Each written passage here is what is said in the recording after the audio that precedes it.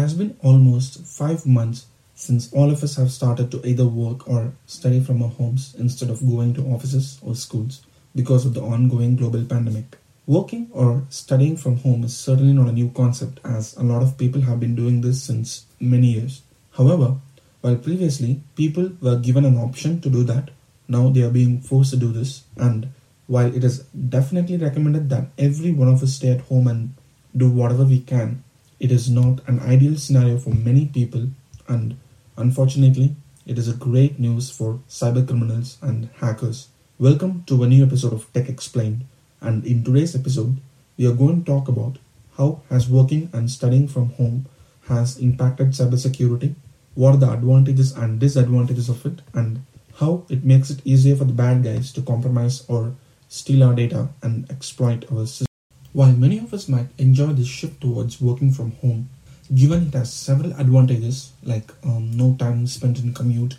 more time to spend with family, and more freedom to do your work, it is actually a nightmare to businesses and organizations, as not only do statistics say that there is a general decrease in productivity when people are working from home than from the office, many of the employees also lack the necessary things that would make working from home a breeze, like a stable and a fast internet connection, a good computer, and a quiet and a productive environment to do work. However, this is not even the biggest problem when they take into consideration the fact that the employees working from home might put their company at a greater risk of potential cyber attacks and data breaches. This is mainly because, as opposed to a well-established organization, most people working from home do not have a highly secured internet connection or a securely configured firewall in their homes. And on top of that, there might be several vulnerable devices connected to their home network, any of which could be exploited by an external attacker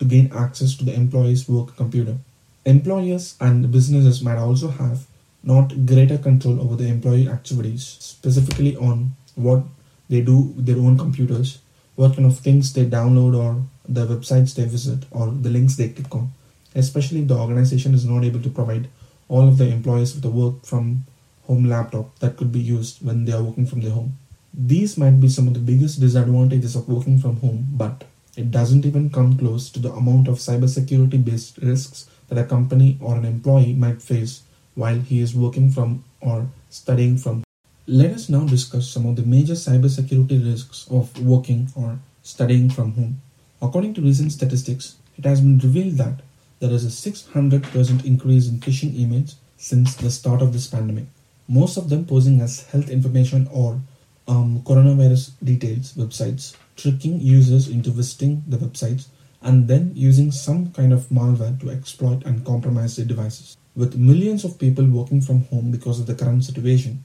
many of whom are not tech savvy and might not even know what a malware or a ransomware is, attackers see this as an opportunity to develop and implement new schemes and techniques to compromise and steal sensitive data, which might have been harder if these people are working from their offices with a secure firewall and other methods like intrusion detection and prevention systems designed to prevent such attempts. Apart from phishing scams, which trick users into clicking on malicious links, the poor security of home networks also contribute to the increase in the number of devices being compromised. Some people might even halve the default password for the router, or even worse, without a password, which makes them easier target for the attackers looking to hijack information. Even if they have a secure Wi-Fi network, there are many other ways through which a device could be compromised, as there is no sure way of what the employers or anyone in the house that might also use the work computer might download in their devices. Even if their kids unknowingly visited some malicious website on their personal device,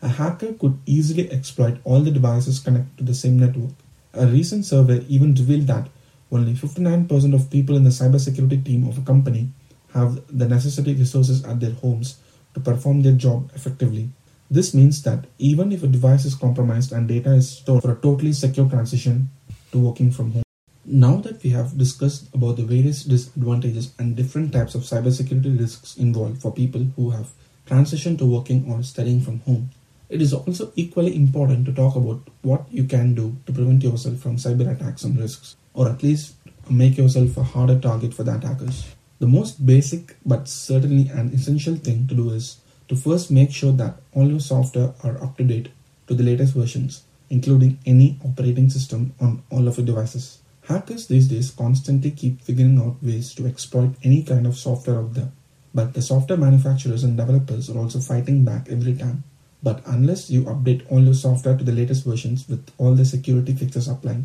you put yourself and your organization at a risk of becoming a victim of a cyber attack. Apart from this, you can also ensure that you have a secure password set up on your Wi-Fi router and all the devices in your house that are connected to the internet. Turning off any device that is not in use is also recommended, as it would certainly reduce the risk of getting attacked. You can also try to use a secure VPN connection on your devices whenever possible. Since the phishing-based attacks are on a rise, especially the ones disguising themselves as health information related websites, it is very important that you make sure that a link is genuine before you click on it. Instead of directly clicking on it, you can try copying and pasting the link on the address bar to see if there is anything suspicious. And if you think you have got a phishing email, make sure to report it as spam and immediately delete the email. Organizations could also ensure that all the latest software updates and security patches have been installed on their employees' devices, and also could update the security policy to better suit the work from home scenario, like prohibiting users from installing certain software or